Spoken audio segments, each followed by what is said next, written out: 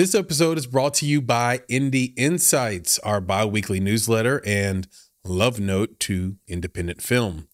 Inside, you'll find tools, tips, and tricks vetted by industry professionals, independent films that will inspire your creativity, filmmaking events where you can rub elbows with filmmakers just like you, and so much more. The best part of it all? It's absolutely free. All you have to do is go to www.bonsai.film/subscribe, and within a few clicks, you'll be part of our newsletter community. Again, that's www.bonsai.film/subscribe to get Indie Insights, a free bi-weekly newsletter from Chris and Nick at Bonsai Creative.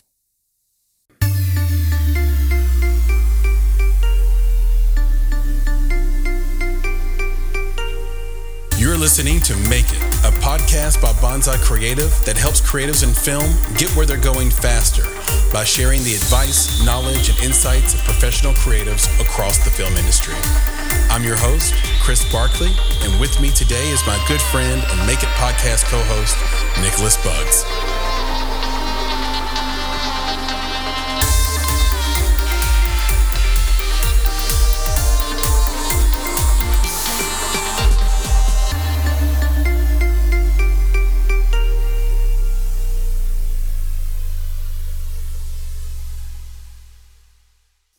Hello, Chris here with another episode of the Make It podcast, and this is an Indie Talk week, and I have special guests with me today.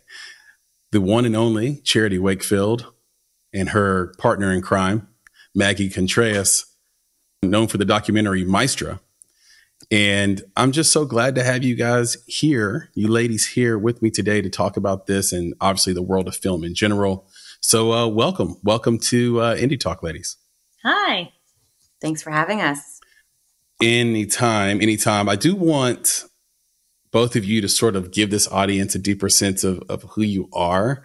But before you do that, can you just tell everybody where you are, like physically located right now? Okay, I'll start. Oh, you go. Go ahead. I should have said Charity first, Maggie second. Wait, which one of you normally goes first in these situations? I would say Maggie should go first. She's the director. I'm the producer. Maggie should go first, even though I did try. That's fascinating, by the way. We'll get back into that in a little bit. All right, Maggie, go ahead. I am just waking up in Los Angeles, California. Good. Thank you. And Charity? I'm just coming to the end of my day, kind of. My end of my working day in London, England. And it's just stopped raining. You didn't ask for the weather, but I'm going to give you it. Oh, that's totally fine. It's not here. So you can see Charity and I are at polar opposite ends of our environments. When is the last time it rained in LA, Maggie? We had a beautifully wet summer, and now it's making up for it by just being an oven. Yeah, it's an oven here. I am in beautiful Nashville, Tennessee, and it's been hovering around the 100-degree mark for the last couple of weeks. And what we have here that you guys might not enjoy is humidity. And the humidity is like you walk outside and you're already like covered in sweat. Now, the good news is you don't need to invest in sauna. You don't need to invest in steam rooms. You have one. You have a natural steam room. Just go sit on your porch.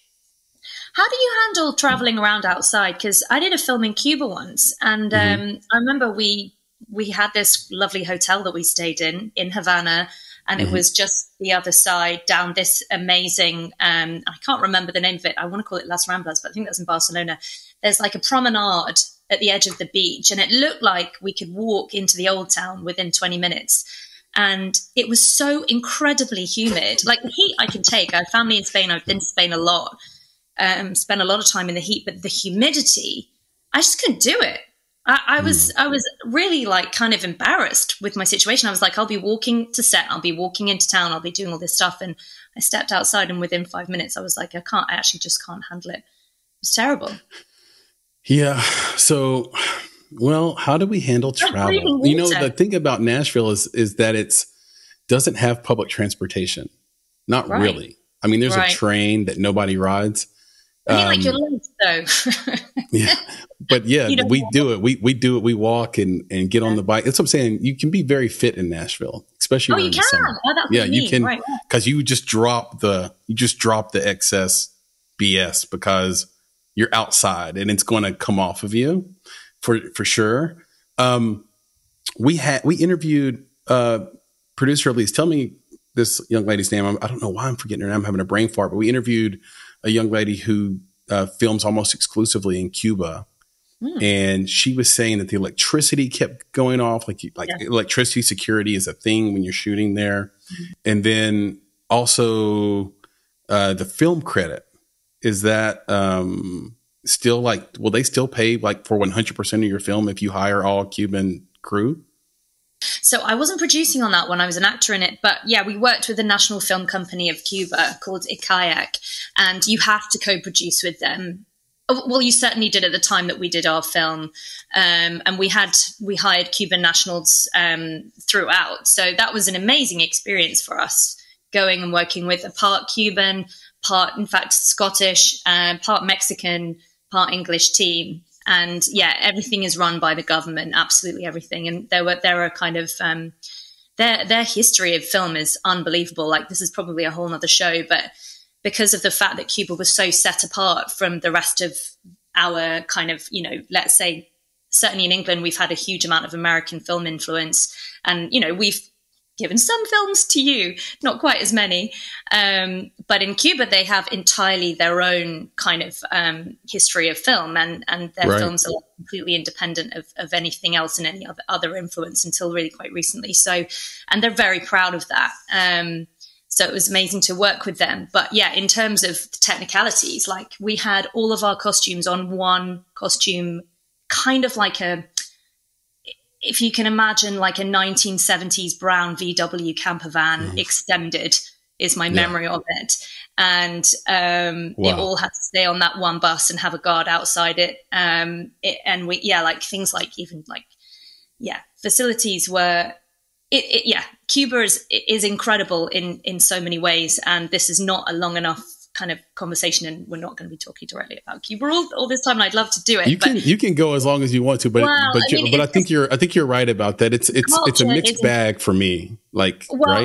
My experience of working there was just that the creativity, you're talking like out of the incredible. Like, there's so much creative going on in Cuba, and in terms of like a general level of financial support, that's a different story. And in terms of what we're kind of used to in our industries, the kind of level of access to everything, really, it wasn't easy to film there at all.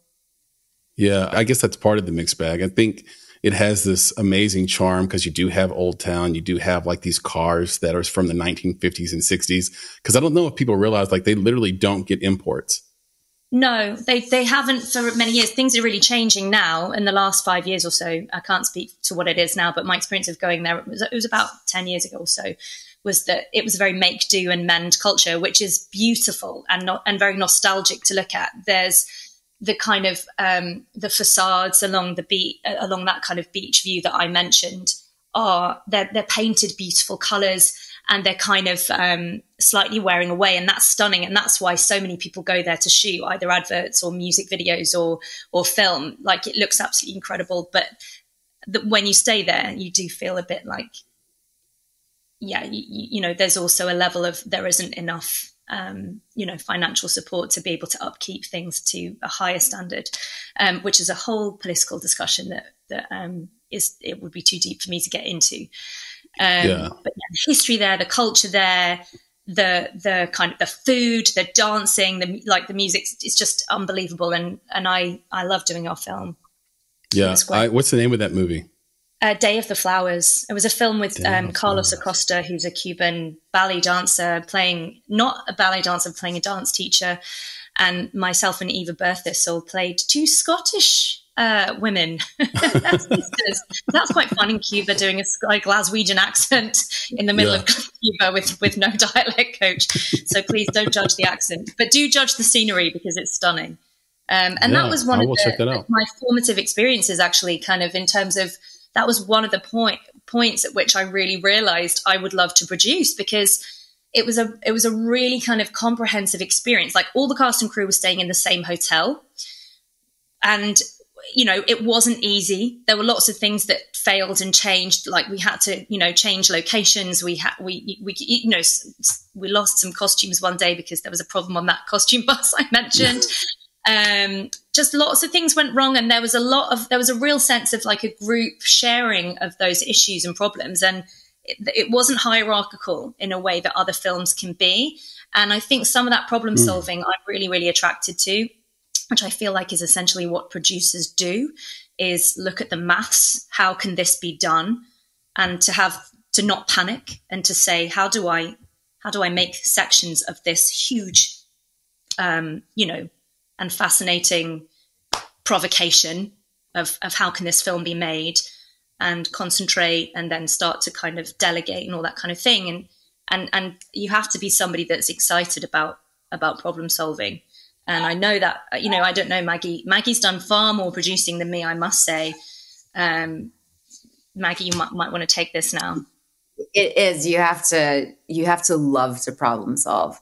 When presented a problem, it has to make you excited to want to solve it. Yeah, I think that's true. My hope, this is totally going with the Cuban tangent, which I'll be short, but I'm trying.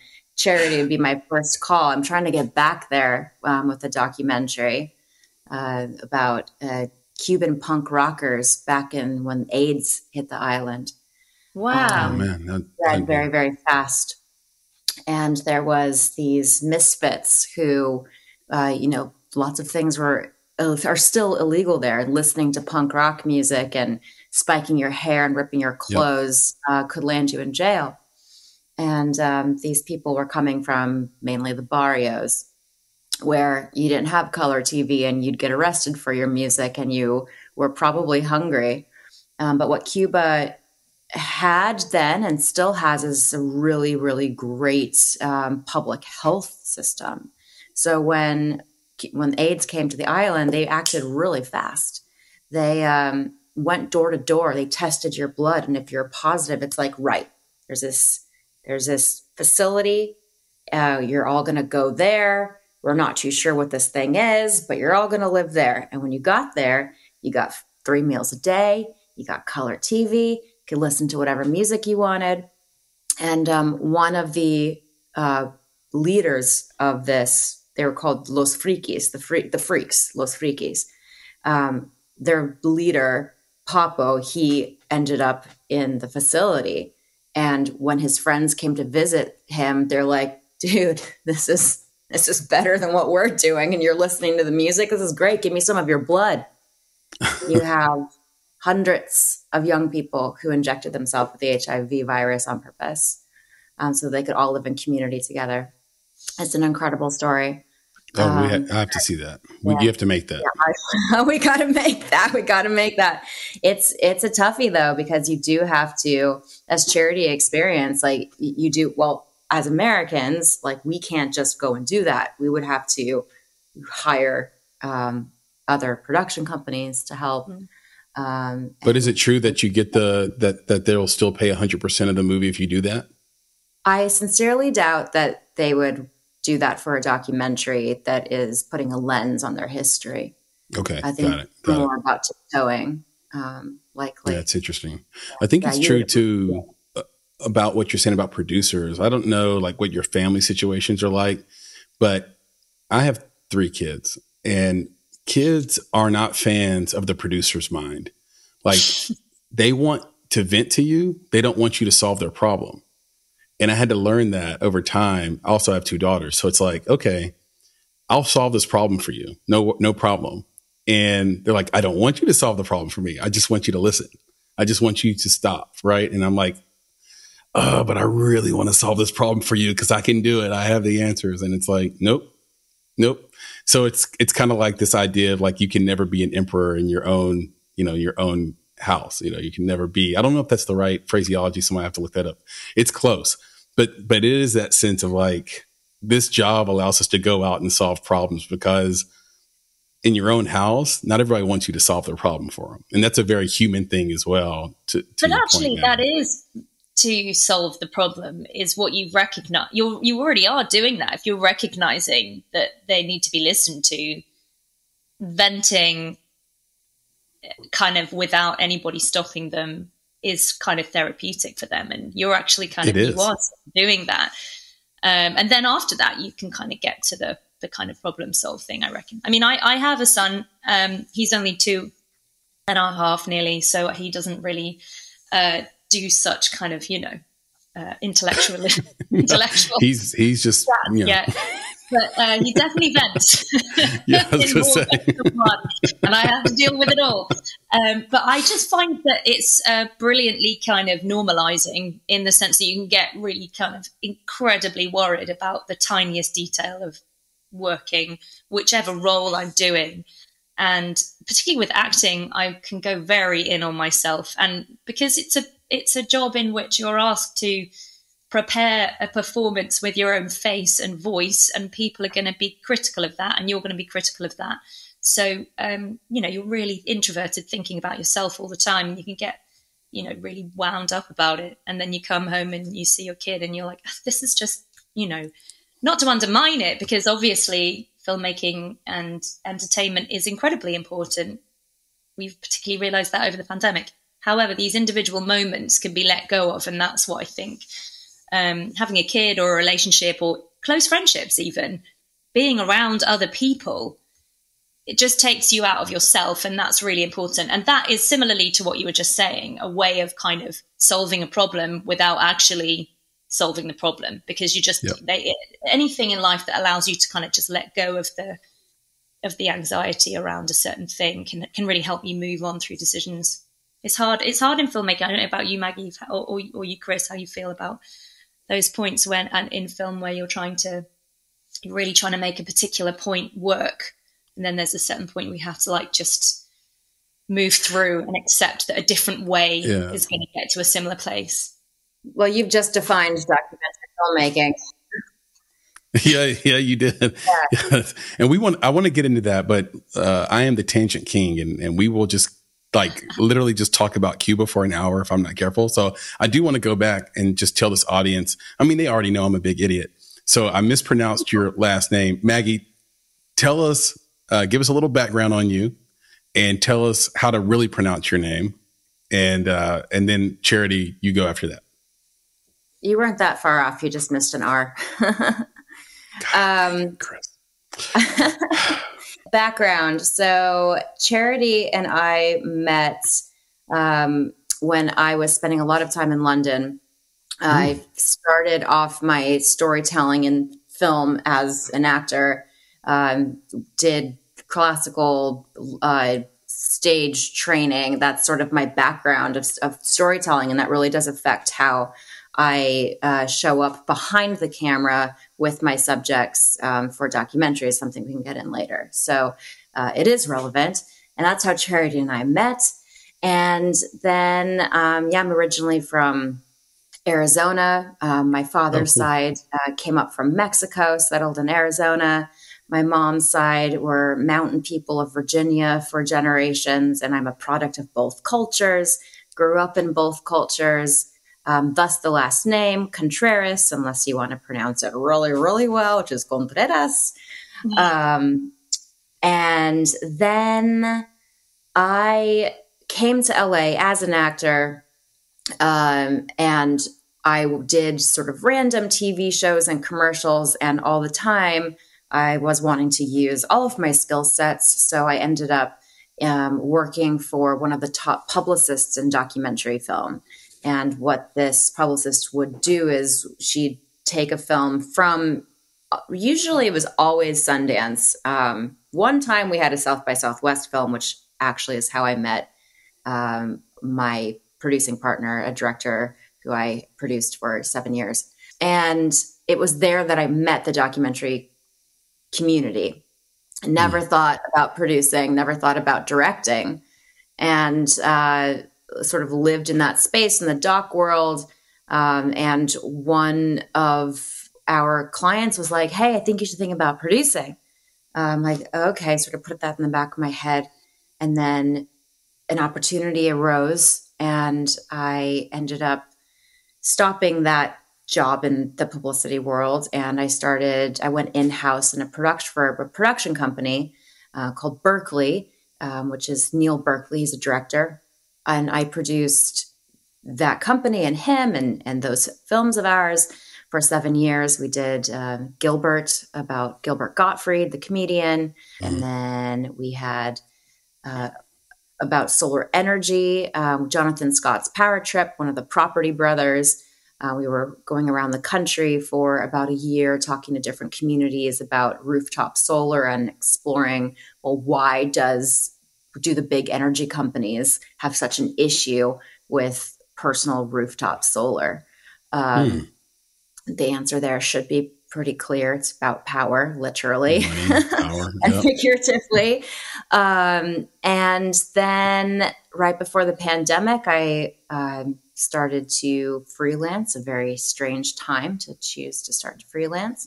So went out on my own, did some random directing, producing gigs. And then Neil and I heard about the competition La Maestra, which the Paris Philharmonic puts on every 2 years for female orchestra conductors.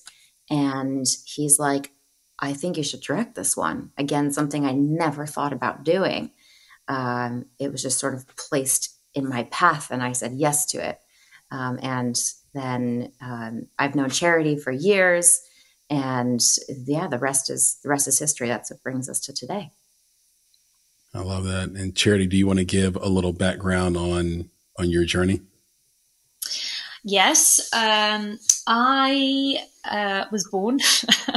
You were born. You were. Okay.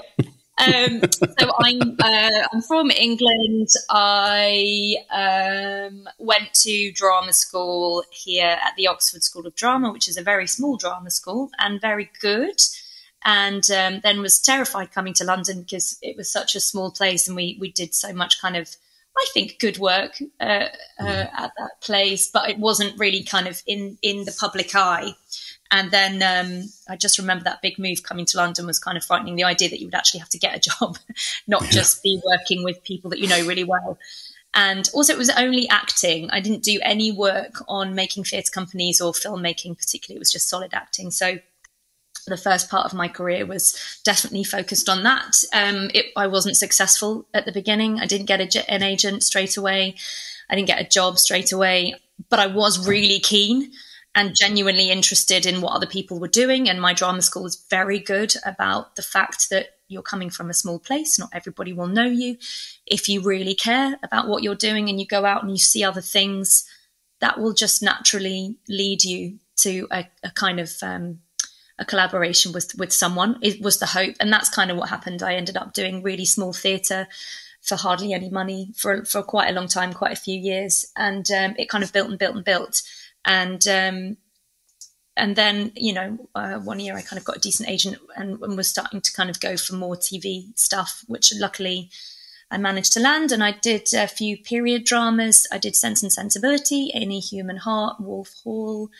I'm doing a show at the moment, which is called The Great. And I've been very, very lucky as an actor. And I've managed to kind of do the dream of doing theatre and film and TV. And I try to keep it varied because I enjoy the physicality and the different kind of technical challenges of all of them.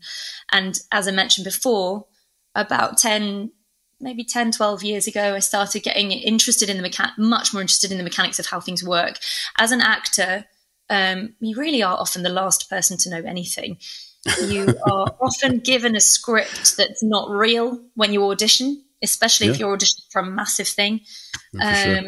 You sometimes might get the real script, but you won't really know probably what the director's intentions are or the filmmaker's intentions, and that's fine. You're there to kind of do that particular job of acting. But I was kind of more interested than that. And so whenever I was on set, like my first really big job, Sense and Sensibility, I was in practically every day, and I got to know the crew really well, as you do. And you're there. You might be wearing a kind of crazy costume or something, but you're like, I'm sitting down having a cup of tea, and these people are moving all of these cables. Let me help you. And then you get a strict kind of absolutely don't do that. And it feels so weird. You're like, well, I've got arms, I can help. Why? It's not going to. And of course, you realize, don't get really, it's practical. Don't get the costume dirty. You've got to be ready for when you film. So you can't be tired or messy or dirty or not in the right room. Obviously, stick to your job. But I just found it really interesting what everybody else was doing. Well, also, just the fact you might get hurt and the whole daggum completion bond is based on you not being hurt. Exactly. Exactly. Focus on the long game. Though. She always does want to. So I can tell it too. I'm like I'm like envisioning her lifting a table with crew and Jules. My hands are playing in the background. I got to experience it firsthand. We did a film festival together in Sheffield, and I swear, everywhere I looked, she was just over there handling something. Here's water. Here's this. Wait, where's the photographer? Like, boom, boom, boom, boom, boom. So with someone whose brain works at like, all right, I am looking for the problem to solve. Yes, I can imagine that being on a set with Charity is like, she wants to help every department. And she probably could have given the goal. Charity, what's your resting heart rate? It's quite high. I don't really relax very often, I have to say. I do have that brain, but it can cause anxiety too, because you can't fix everything or do everything, as you were just saying earlier. True. But I love film festivals, particularly because when I was at drama school, I worked, and actually for many years after that, due to the not getting many jobs straight away, I worked in cinemas, and I worked both fronts of house and also eventually in a cinema company's kind of head office, literally just doing admin for them. So it's these kind of experiences that kind of get you into the headspace of, where how other people might be viewing your film. As Maggie's was kind of touched on earlier with this, the notion of kind of going to Cuba to film something that might be extremely difficult for Cuban people to want to hear, and yet very necessary. You've got to be thinking really far ahead. And I wonder, Maggie, if this might, if you might have some special skills here because of working in publicity really, really far ahead in the film process. You're aware right at that very early process how it might come over. What's the culture that the film's going to come out in 2 years' time? What's the culture going to be like? Is it going to be the right time for the film? And sometimes you have to say, it's just not. I'm just too far ahead. It's not the right time yet. And then, or am I the person that's making it the right time? Is it something that's going to change perceptions? In which case, probably Maggie's work, I would say, is a prime example of that. And Maestra is one of those that is exactly the right time.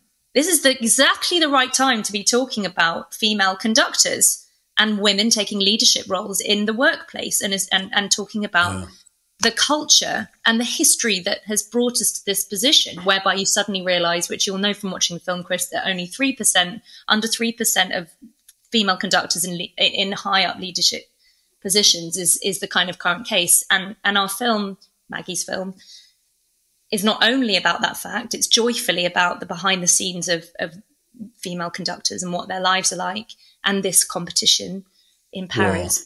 That's what I wanted to ask you ladies about, though. That very part. And by the way, speaking of Cuba, before I forget, it was Zaire Montes who we interviewed and who filmed in Cuba. And she is amazing. And she has a filmmaking partner, and they just literally pump out feature films that are fun. It's amazing, their process. So check out Zaire Montes. But I was curious about that because I did watch the documentary. I think it was wonderful. It was beautiful. Like I said, from a standpoint of me being a musician myself, one of the concepts that stood out to me was this idea of musicality, because I will learn how to play songs for people when I have dinner parties or when people come over, or just for my own enjoyment, that are in pop culture.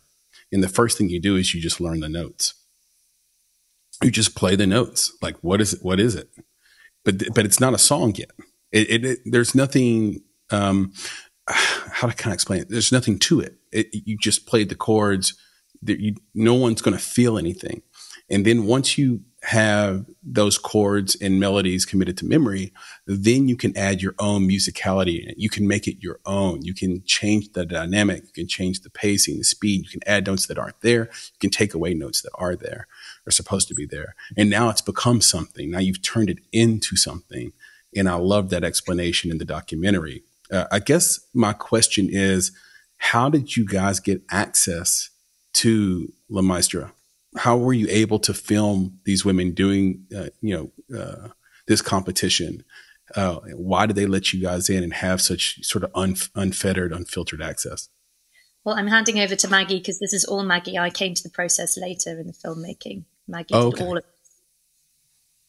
So access is everything for documentary filmmaking. If you don't have access, you don't have a film. So the first thing, when you find a topic, the first thing you have to do is figure out who the gatekeepers are. And in this case, it's a massive cultural institution that is the Paris Philharmonic. So one of the most lauded cultural institutions in the world was the gatekeeper for this. And they don't know who I am. I unfortunately don't speak French. It was important for me to hire people who did speak French and to hire French people. I learned that very quickly. And then it was a matter of them saying yes to the project, right? Yes to, okay, this is a competition and you're asking to have cameras there. Our first responsibility is to the artists. We want to make sure you're not going to get in the way. So there was probably, I think it was about 9 months of back and forth calls. The French aren't very quick at responding to things. There's always a lot of weekends are sacred. There's a lot of holidays, and it's just, there's also a lot of layers, especially in a bureaucratic system like a cultural institution like that. A lot of people have to approve. Okay. So it was working through that. If anyone listening to this is thinking about producing anything in France and you're not French, get yourself a French lawyer immediately. An American lawyer will only make things harder for you. As soon as we got our French entertainment attorney, it went from like just very dry calls to, how's the weather today? How are you doing? like, oh my gosh, I get it. I was supposed to get a French lawyer from day one. Understood 6 months later.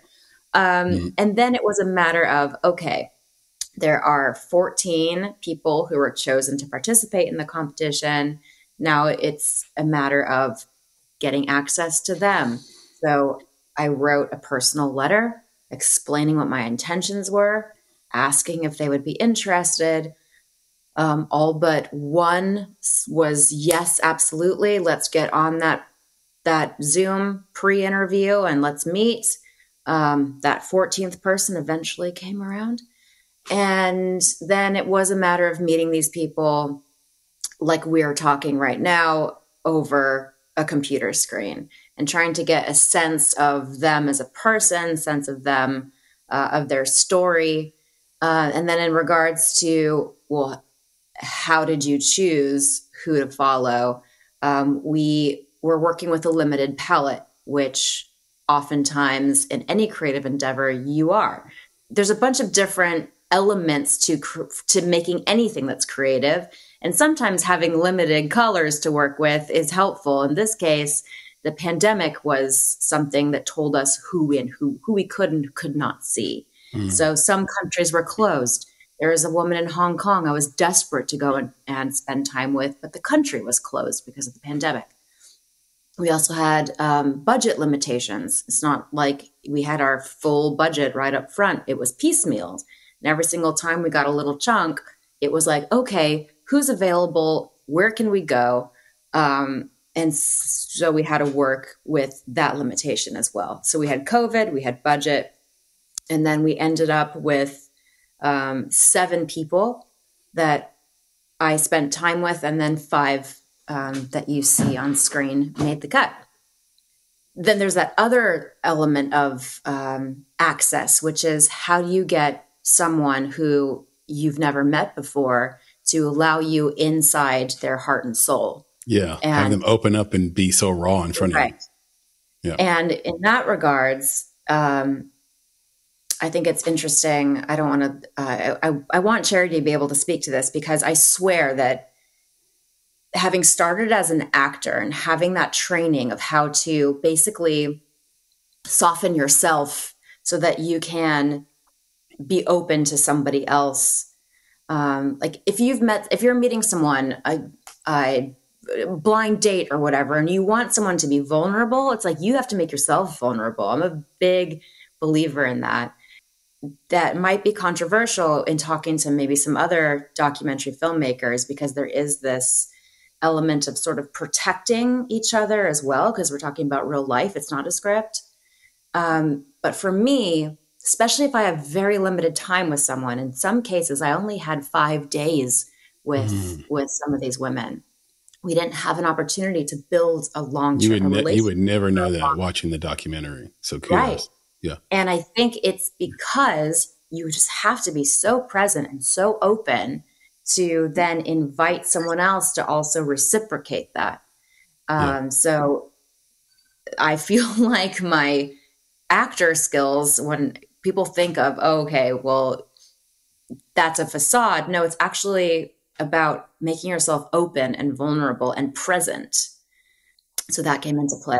And so you and Charity sort of like, Charity, were you like instructing them not to look directly at the camera unless the setup was for them to look directly at the camera? Like I wasn't there during that. I wasn't there during that part of the process. But I thought Maggie was saying that you helped in that regard. No, I think Maggie was saying. She's talking about being an actor. Yeah. Yeah, coming from. I'm saying yes. Yeah, I mean, I do agree. And when I've directed a short film documentary that I also produced, co-directed, and yes, exactly that. I think sometimes where it doesn't help is that I'm used to being in a kind of quite a sensitive, vulnerable state when I'm working, and I can sometimes be a little bit too conscious of how the subject is feeling.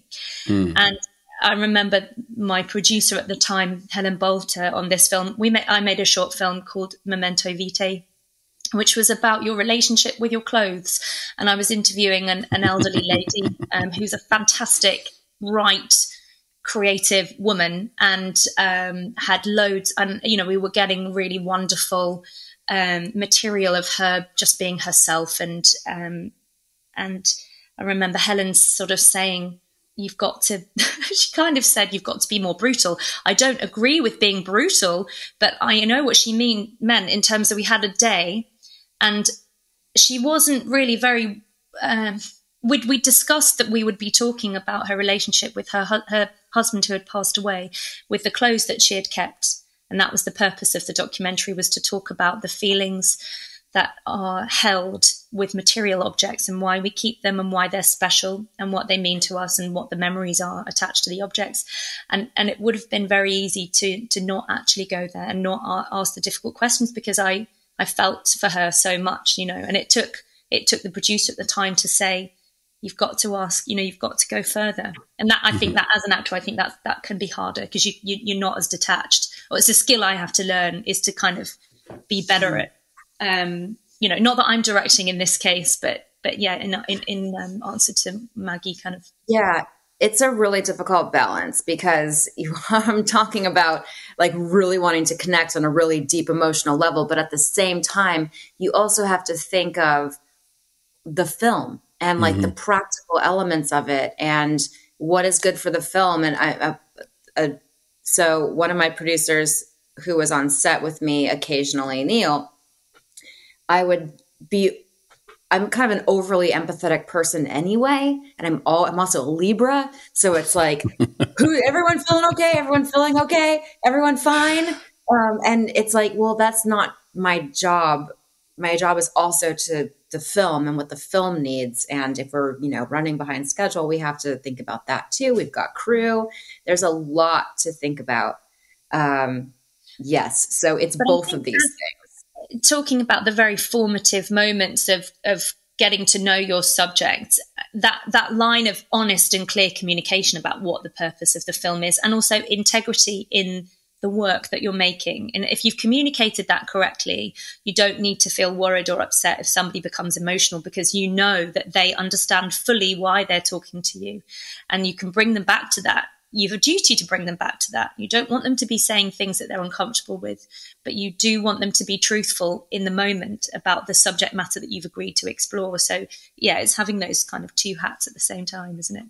And it's so worth it. Moments in Maestra, I don't want to spoil anything, but there are some real kind of highs and lows. It's a competition, and you're dealing with women that absolutely feel like it's a make or break situation. They've put their lives on hold to go to a different country, or perhaps the country of your birth, as one of the women we follow is the case for them. She's from Paris, and but you know, staying with them in those moments of difficulty is what makes the film. Yeah, I really related to the competition part of it, and I'm a big softie anyway. But there was a moment in the documentary where the winner, the ultimate winner, which I won't give away, talked about what winning would mean, you know, and why. And I caught myself almost starting to cry at that, because that's like been my whole life.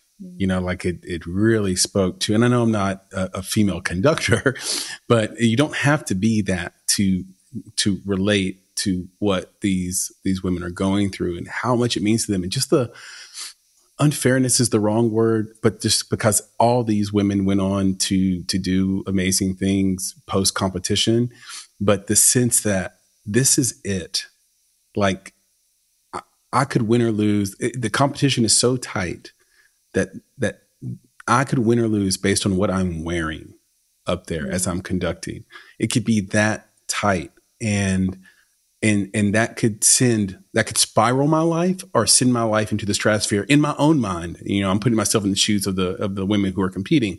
In their mind, they're like, I'll win this and my life goes one way.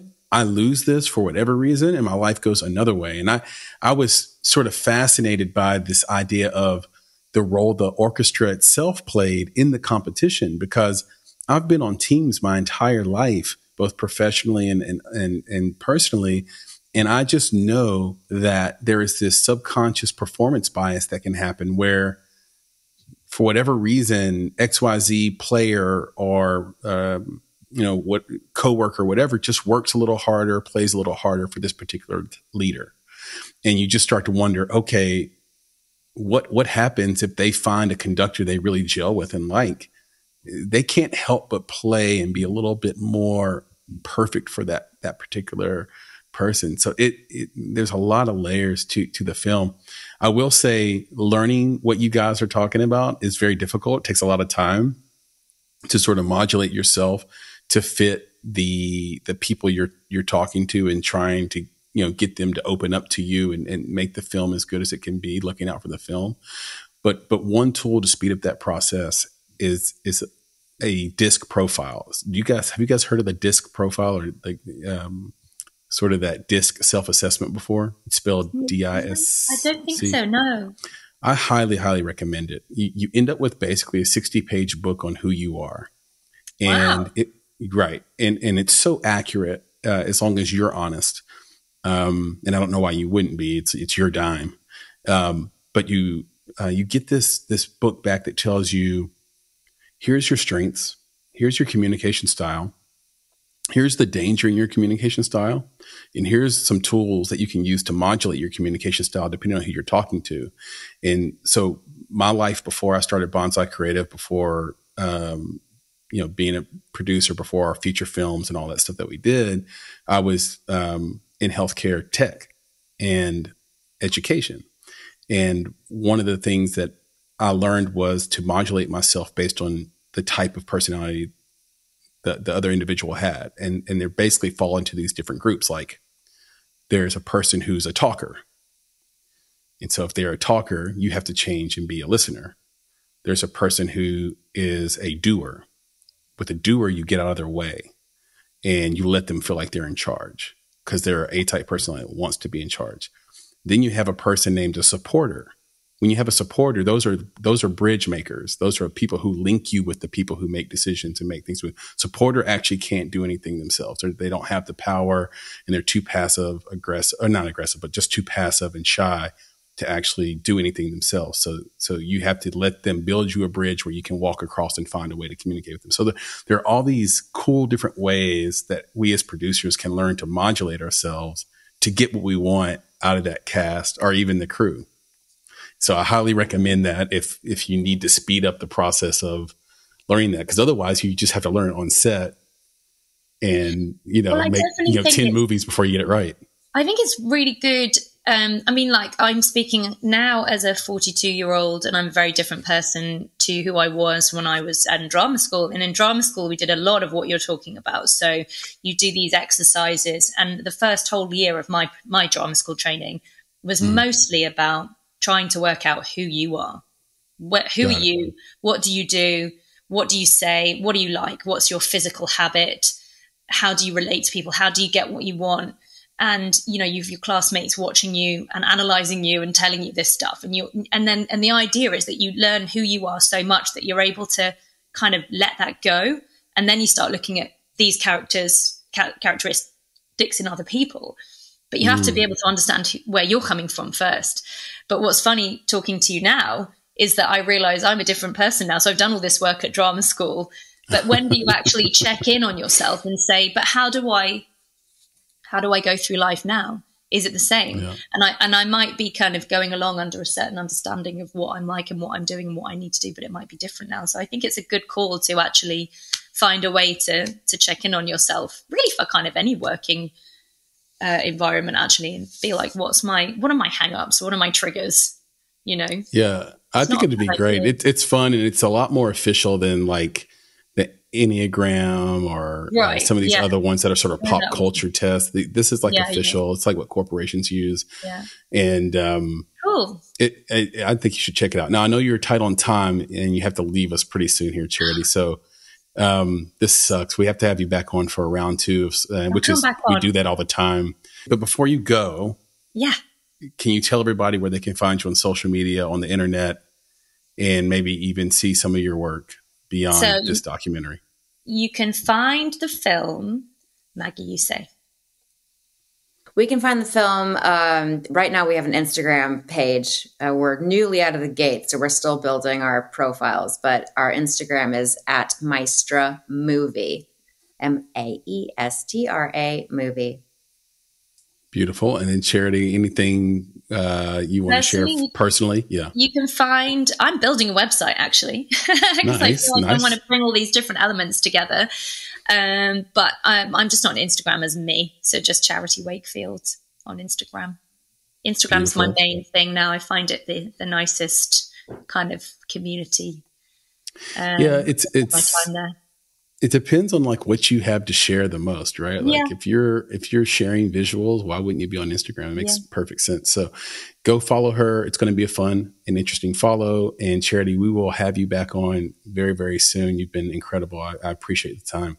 Thank you. So nice to chat. This has been so lovely. Take care. Likewise. Bye. Talk soon. Thank you. Peace. Papa Bear, why don't you come on? This is a nice segue and give us a thing we should know.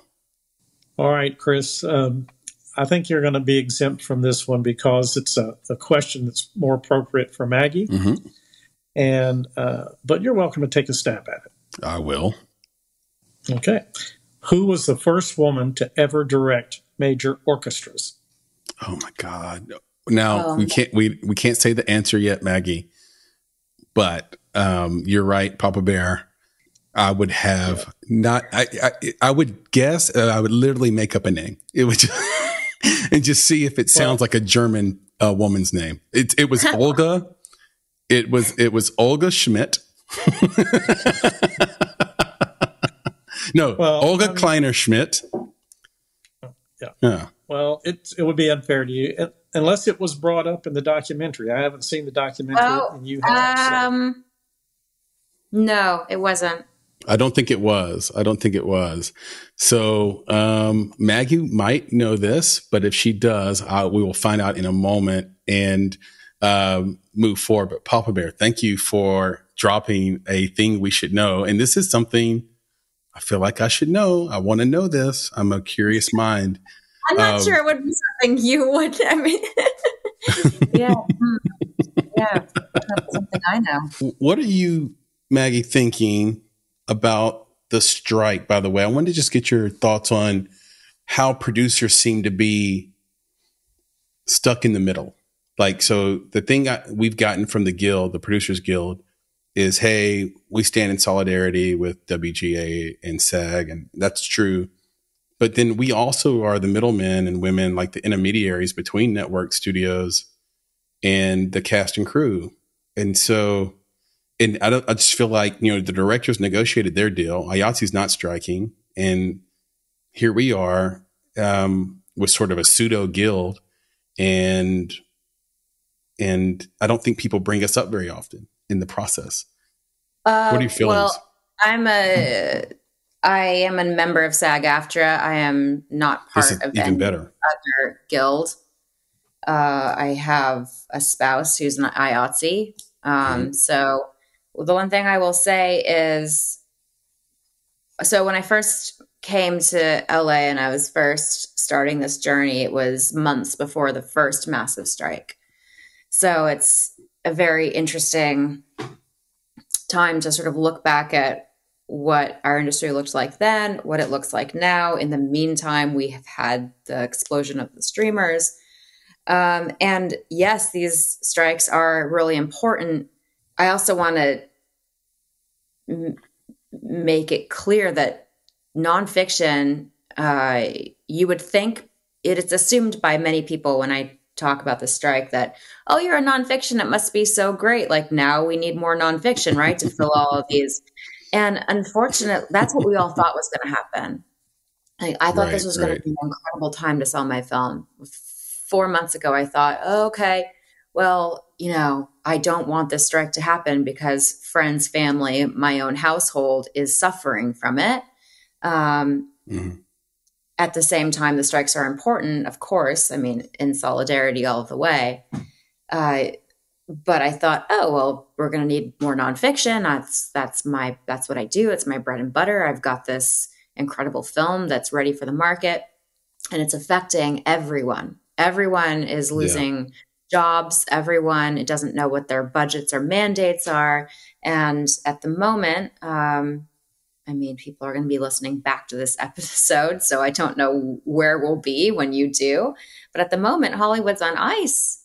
It's totally on ice. Yep. And I need to make it very clear to everyone that at the moment, right now, in end of summer 2023, documentary filmmakers, nonfiction film, we don't have a union.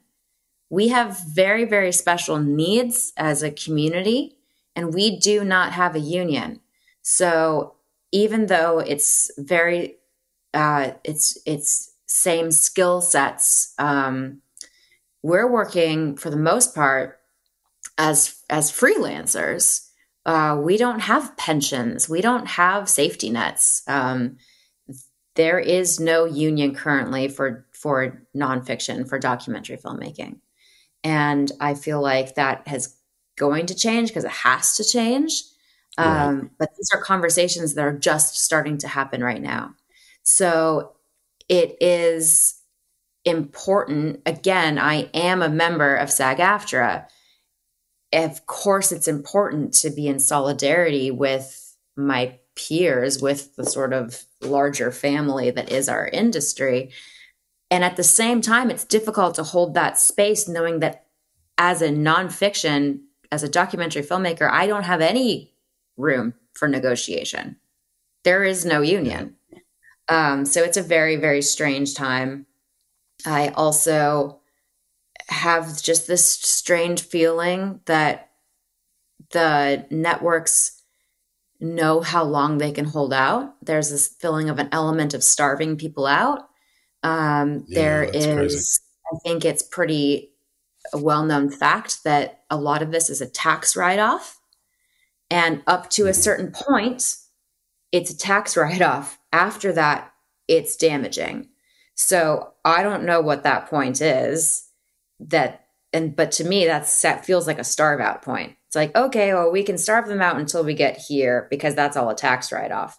Then we'll talk about moving forward. In the meantime, you have people that are really scared. So your listeners know this because of their interest in listening to this podcast, but of course it doesn't affect just the obvious people. It affects everyone down the chain. Yeah. But yes, it's a very strange time showing up right now, representing my feature film Maestra. I'm talking to you as a documentary filmmaker, and it's a very strange time to be talking about the strike in my current position. I'm not talking as a union member. I'm talking about this part of my creative life, which is the main part of my creative life where I don't have representation. It's interesting. We interviewed Jeff Clanagan of Heartbeat Entertainment, Kevin Hart's company. He's the president of that company. And we interviewed him, I think, 1 week before the strike, back a little bit before May. And his take on it then was, we'll just pivot to reality. Now, he's an executive, right? We'll just pivot. And I would love to talk to him again and see, to your point, did that play out like he expected? And is that playing out as he expected? Because I think that pivot is probably going to end up being harder than anticipated, to your point. And what you said about non-representation makes so much sense to me, because in the Producers Guild, we have a Slack channel where we all kind of get together and have community. And almost every message is about documentary filmmaking. And now that makes so much sense to me, because you don't have representation, and you're not part of a union. You don't have anybody negotiating on your behalf. So you really have to lean back on your fellow documentary producers for every element of the production phase and process. And I think you should join the Producers Guild for that reason, just because you will find community around documentary filmmaking in particular, because basically every PGA member that isn't making a giant movie like Oppenheimer or Barbie is making a documentary film there.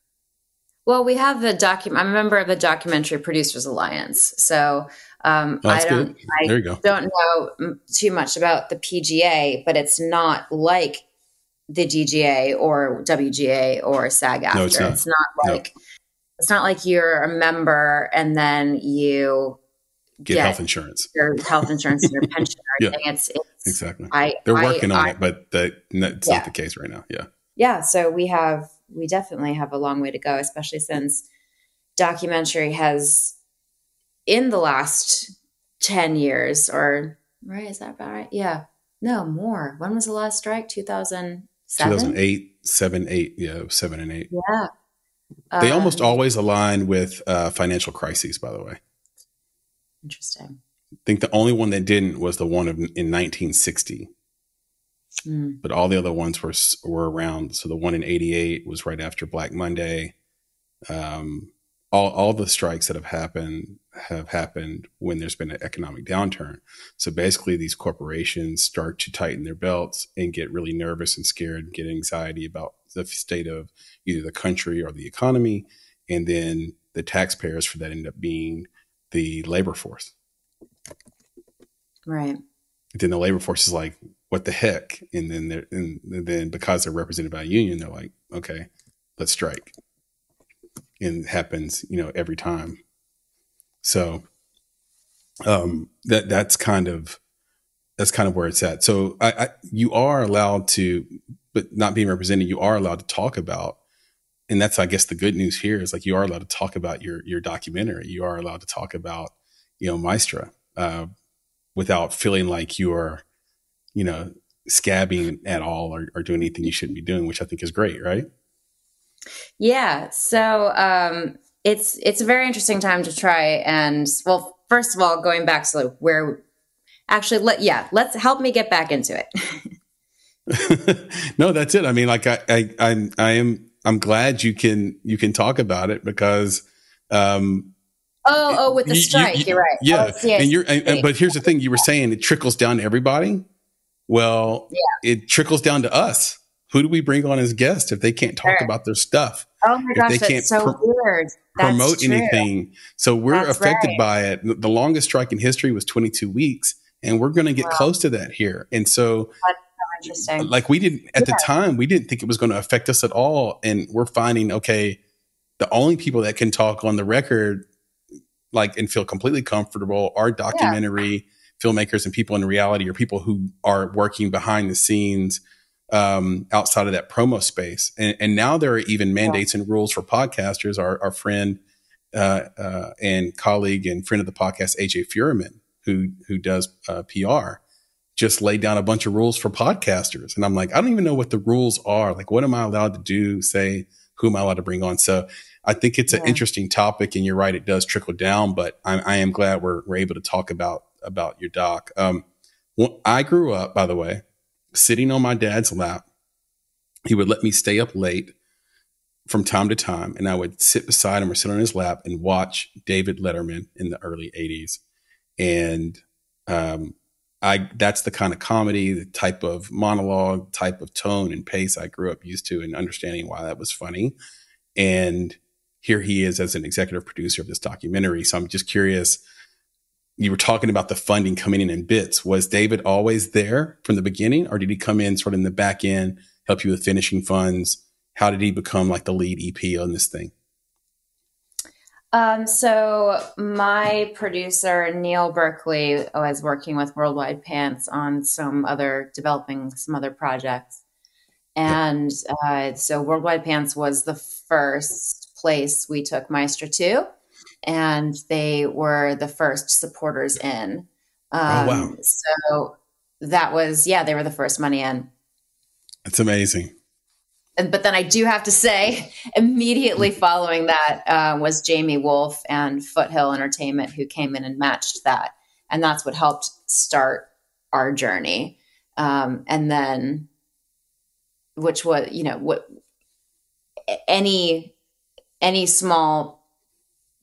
beginning money is the most important part. Agreed. So it's what gets you jump started. And so we got our jump start, and then we were off to the races from there. But it was not easy. It was a slog. Like, every single step was a slog. One would think that this was a sort of slam dunk topic. Conductors were in the zeitgeist, oddly enough. Mm-hmm.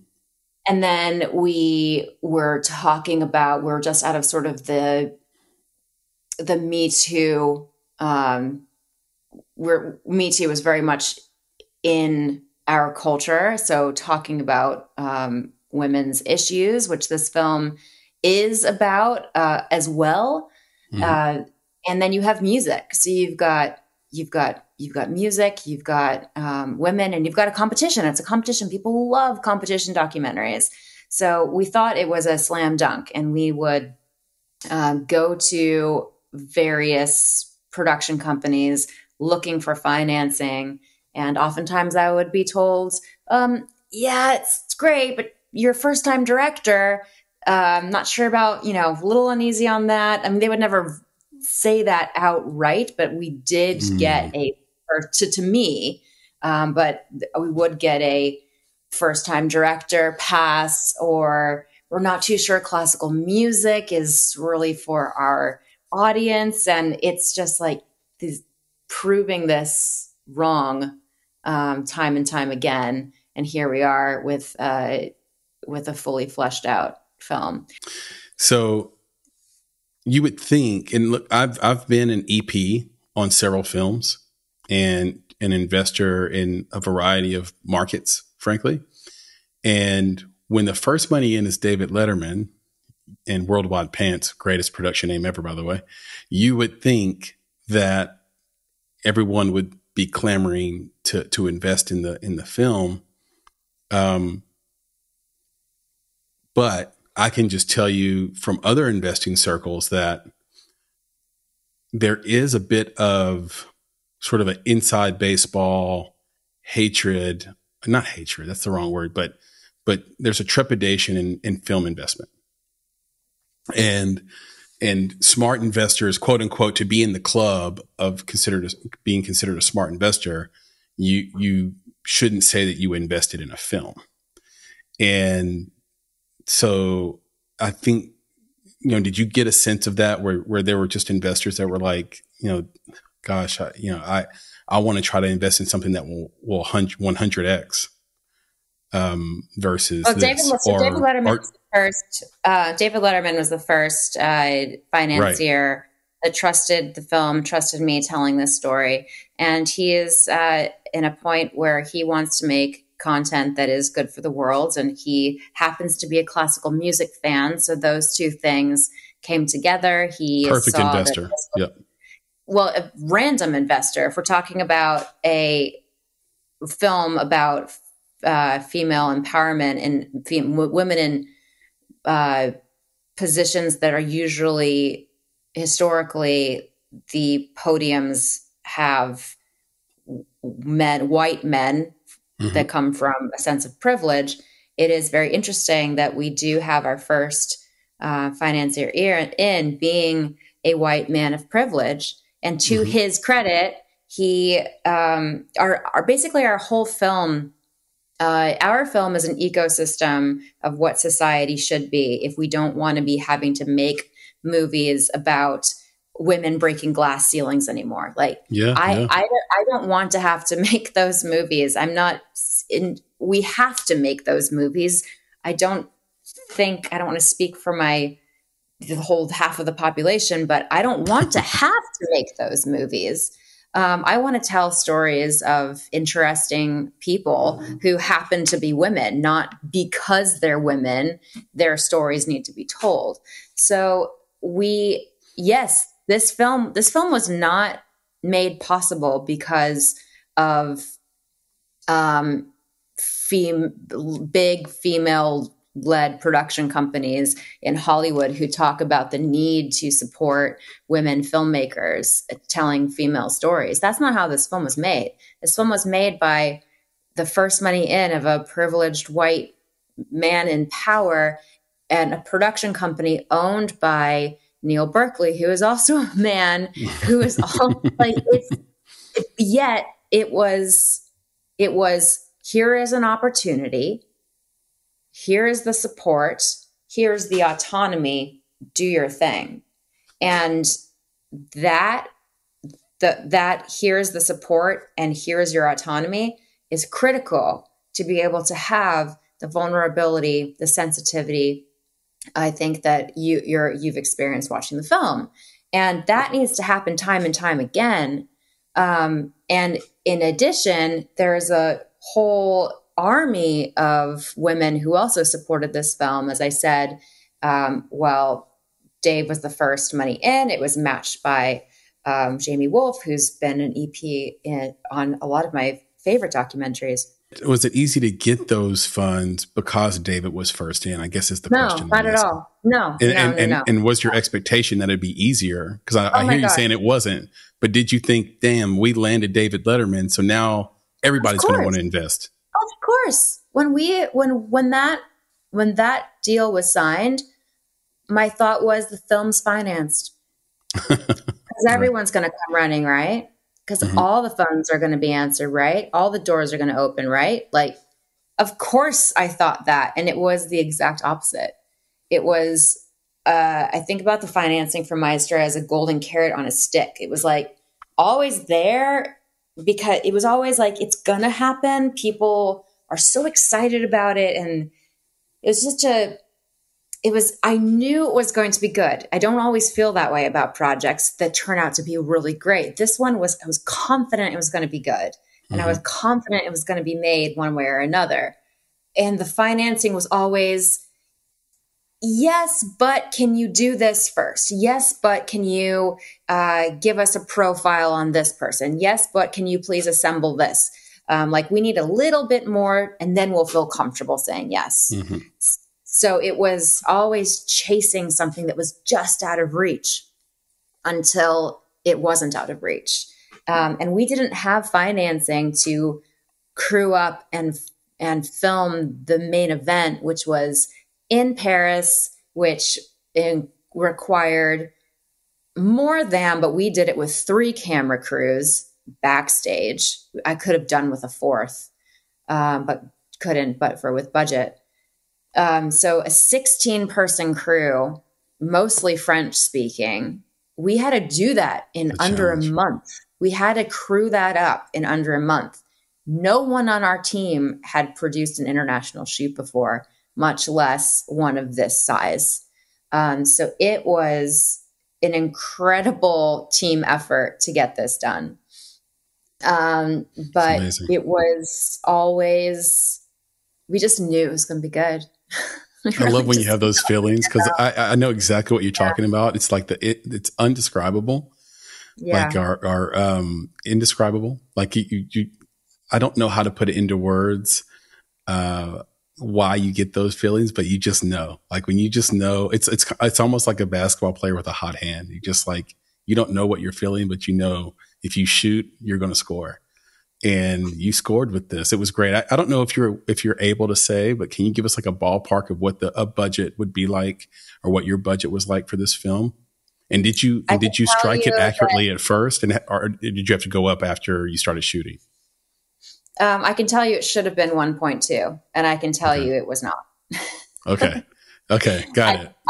I can tell you that I own a camera package that I didn't know how to use before this film because I had to learn. Okay. So you directed and DP'd this? I was one of many camera operators. I was definitely not. It's much too beautiful to say that I was the DP on it, but I was one of many camera operators. Yes. Yeah. Okay. So how do notes work? This is just for me, honestly. Maybe the audience likes this or not, but how does it work as the director when you're getting notes on a documentary versus traditional notes that you would have gotten on a feature film? So documentaries come together in the edit. A documentary is essentially written in the edit. You go out with you have to have a structure in mind. You have to have an intention. And then because it's a living, breathing creature, the documentary tells you what it also needs to be. And a lot of the times that communication with this creature is happening in the edit. It's happening in the field as you're watching things unfold. You're watching things that you thought were going to happen, not happen, or surprised by things that you never knew would be parts of this film or themes of this film. But it's in the edit where you realize, oh, well, in my narrative journey here in this arc, this chunk that is my absolute favorite thing has to go away. It just has to. It starts to make itself obvious. It's not like a script where you know what works and doesn't work before you film it. Right. The notes are essential. It's essential to get people to watch a film in its rough cut and along the way. And then you have to figure out what works and doesn't work for the film yourself. So some of my absolute favorite parts of this film, I was told to cut in note sessions. Ooh. And it made sense logically why that note was given, but it was a feeling thing. Like, I like this. Yeah. And it just had to get to a point where it was because it was my first time directing, not first time producing, first time directing, I had to start to be okay with saying, I'm just going to keep it in. Why? Because I like it. Yeah. And if I like it, someone else is going to like it. Turns out most people like it. And now sharing a cinema space with an audience and having people laugh when you were laughing and crying when you were crying, and showing you different colors that you didn't even really know that would come out. It's an incredible experience. There's this great meme going around. It's a pizza, and it's a picture of a pizza, and part of it is M&Ms, part of it is like a giant like roast chicken, part of it's pepperoni, and it's like, this is what it looks like when you get notes from and take notes from everybody. Like, yeah. right? It's this gross thing. So it's up to the director, obviously, to pick and choose what they feel works for the film.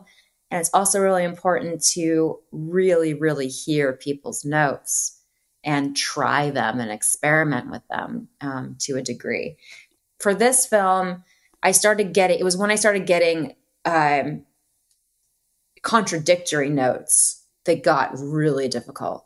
You would have one person saying they loved it, and the exact same moment saying that does not belong in this film. And what do you do when you're getting contradictory notes from your core team? It was not easy.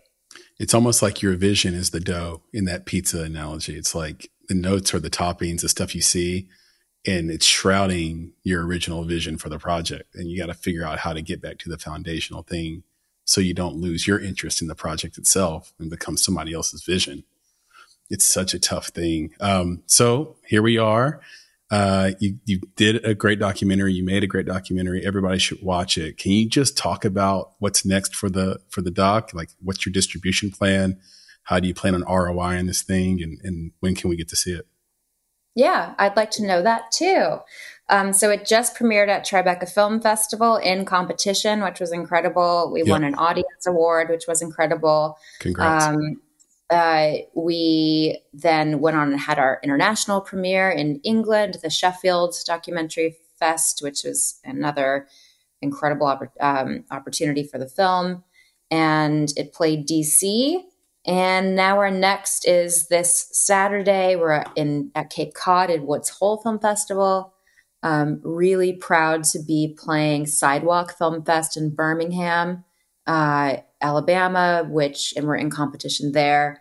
That is one of the most respected indie film fests in the States. And so we're really excited about that. And yeah, we've got invitations from film festivals all over the world.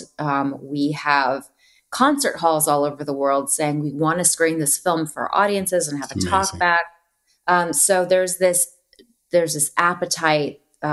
Music schools are asking for it. People want to see this film. The industry is on ice right now. Trying to sell a film in this environment is basically makes sense. The film was incredibly hard to make. It's still incredibly hard to find distribution for it. I don't want to be, whether this sounds haughty or not, I firmly believe, having been in this industry for a while now, that if this was 3 years ago, if this was pre-pandemic, this film would have been snapped up very quickly and for the right amount of money. But right now, everyone is not knowing exactly what it is they even can do. So we are still looking for distribution. Right now, my phone is just blowing up with, well, here's updates, here's this, what do we do? It's all strategy. We can't do anything right now. Are effusive about this film and are like, it's going to find its right home. So I'm just holding on to that. Well, people have to understand, I'm not buttering your ass here. This is a really good documentary. I'm not just saying it because you're a guest on the podcast. You're a guest on the podcast because the documentary is awesome. And I think people think that I have to be nice to you. I don't have to be nice to you. I don't have to be saying these nice things. I really liked it. It's really good. It's really going to make it. It's really going to do great things out in the world. I would love to see it screen at there's a palace in Vienna called the Schönbrunn. I think that's how you pronounce it. Producer Papa Bear, correct me if I'm wrong, but I think it's called the Schönbrunn Palace, and they have an orchestra that plays inside of the palace every day. And how incredible would it be to screen it at this place that probably gets, 100,000 people walk through it a day. So check that out if you want to. It's that would be incredible. And then also, I'm going to talk my own book here, so please, deal with me, tolerate me for a couple of minutes. Please consider submitting it to the Nashville Film Festival. People don't know this, but Nashville is the second largest city for scoring in film. We have one of the best grant programs for if you spend $50,000 on your score, we give you 37.5% back. It's insane. And then you're getting, and this is the thing that people underrate, you're not getting a bunch of people who make beats. Like, you're getting the world's best musicians when you come to Nashville. You're getting the world's best session musicians. So your music's going to be through the roof great. And I think that's why it's been so popular. But hey, bring the music film to the Music City. Like, consider it. I mean, obviously it's a team effort, but I would love to see it submitted there. I have a huge soft spot for Nashville. I've spent a lot of time there. I absolutely love it. At one point I thought I'd be one of the thousands of Californians moving there. Yeah, I do there's so love many. it. Yeah. The next time you come, hit me up. I'll give you a key to the city. Excellent. I'll keep that. I will. Yeah, keep it in mind, and then I can introduce you to the film festival people here and like the indie film community here. I think they'd be honored to meet you and learn from you if they don't do it through this podcast. Papa Bear, why don't you come back on and repeat this question for the audience? Okay. And we'll I've already given you my answer. My answer, like I said, is and you don't know this about me, Maggie, but I'm mostly French-German or German-French, however we would say that. And then I'm like 40% sub-Saharan African. So my mom was black and my dad's white, obviously. But the, French-German. So I'm not saying anything wrong by saying that my cousin, Olga Kleiner Schmidt, is the first female conductor. So that's my answer. But we'll repeat the question, Papa Bear. And then let Maggie give her best shot at this, assuming she did not Google. That's what that 1 minute was for. Yeah. Who was the first woman to ever direct major orchestras? So in the film, we have Clara Schumann, who's one of the first female composers. Wow. I don't know if she ever conducted. There was Brika who comes to mind. I forget where she's from. Yes, those are my two best shots. Okay. Antonia, maybe? Antonia. Okay, so here's the answer I have. Famed French composer and teacher Nadia Boulanger. She lived from 1887 to 1979, was likely the first woman to ever direct major orchestras, including the Boston Symphony, New York Philharmonic, and the BBC Symphony, giving world premieres of works by both Stravinsky and Copland in the late 1930s. Thank you, Papa Bear. You're welcome. Producer Papa Bear, that is an awesome thing we should know. Say the name one more time. What's her name? Nadia Boulanger. Nadia. It's Boulanger. Well, I think Maggie has her next documentary. We need a documentary on Nadia Boulanger, obviously. Like, how could we not have one? How the world needs to know this woman's name. Well, I'll tell you what. Wikipedia knows it.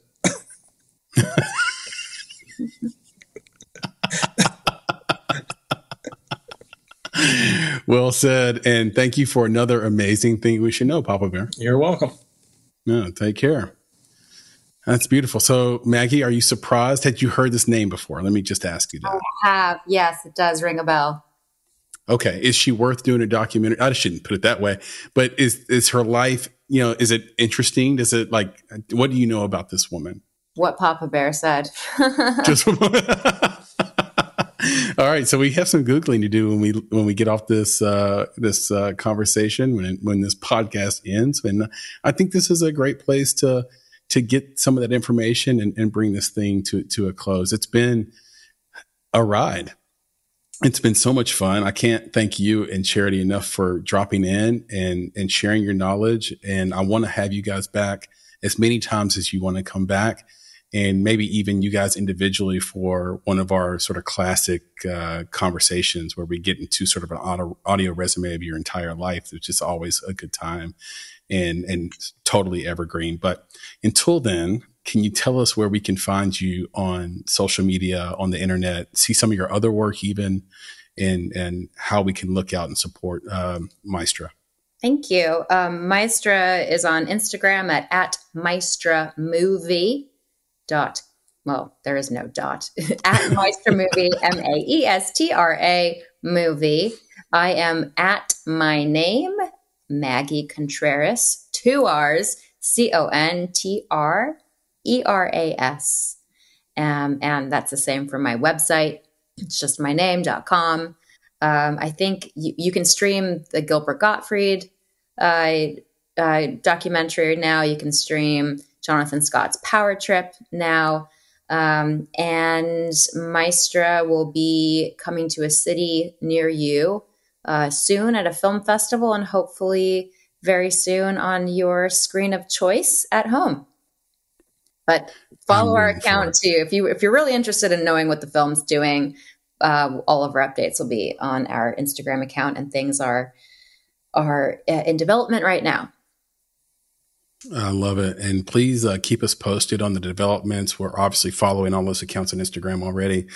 And I'm looking forward to seeing this thing blow up and succeed in the world. So thank you so much for your time. And for those who don't know already, you can follow and listen and subscribe to the Make It podcast on 35 different places across the interwebs. But we would love for your subscription on YouTube. We just started this YouTube page this year. We're so proud of it. It looks great.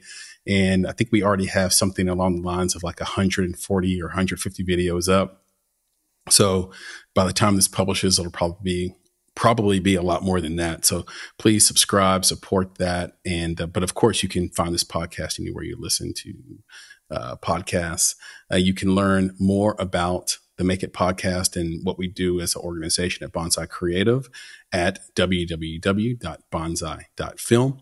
If you want to reach out to me, you can find me on X, formerly called Twitter, at Flame in Your Heart. That's UR, so it's spelled UR, so Flame in UR Heart. Or you can just search for Chris Barkley and I will come right up.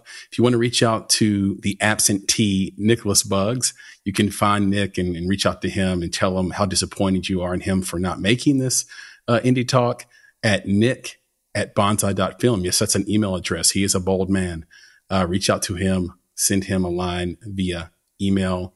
And then last but not least, we do this incredible bi-weekly newsletter. It is some of the most hard to find and interesting things happening in film. We do not just aggregate a bunch of headlines from Variety and Hollywood Reporter and throw them in our newsletter and say, here, eat this. That's not what we do. That would be no value to you. We find the things that are hidden under the rocks, the gems, the needles in the haystack, and then we put them together and give them to you along with some POV of our own in commentary. So you can subscribe to that at www.bonsai.film/subscribe, and you will not regret it. So with that, Maggie, I appreciate you so much. We'll talk again soon. And instead of Nick, I will leave us with the credo: be better, be creative, be engaged, and we'll talk to you next time on the Make It podcast. Thank you. Love it. Thank you, Chris. Of course. Be good. Awesome. You've been listening to the Make It podcast. For more information about this episode, please visit our website at www.bonsai.film. If you haven't already, you can subscribe to our podcast on YouTube, Spotify, or Apple Podcasts by searching for Make It Bonsai Creative, and the show will pop right up. You can also follow us on Instagram, Twitter, and TikTok at _Bonsai Creative, and on Facebook and LinkedIn by searching for Make It Bonsai Creative. In addition, you can provide feedback to us via email at contact@bonsai.film. You now have the opportunity to support the production of this podcast. If you love Make It and are a true fan of what we are trying to accomplish in the indie film community, please consider supporting our Patreon page. We spend a combined 35 hours a week producing each episode. We do this with a small team of go-getters that are passionate about film and connecting people with similar interests across the globe. And we have lots of goodies in store for our supporters, including bonus content, exclusive swag, and discounts and freebies to private film events. If that sounds like something you can get behind, donations start at only $5 monthly. And, of course, if you're looking to take a big step toward your film's financial success, go to www.bonsai.film and click on Services to explore our unrivaled approach to film marketing. You have everything to gain. Until next time, be better, be creative, be engaged, and thank you for listening.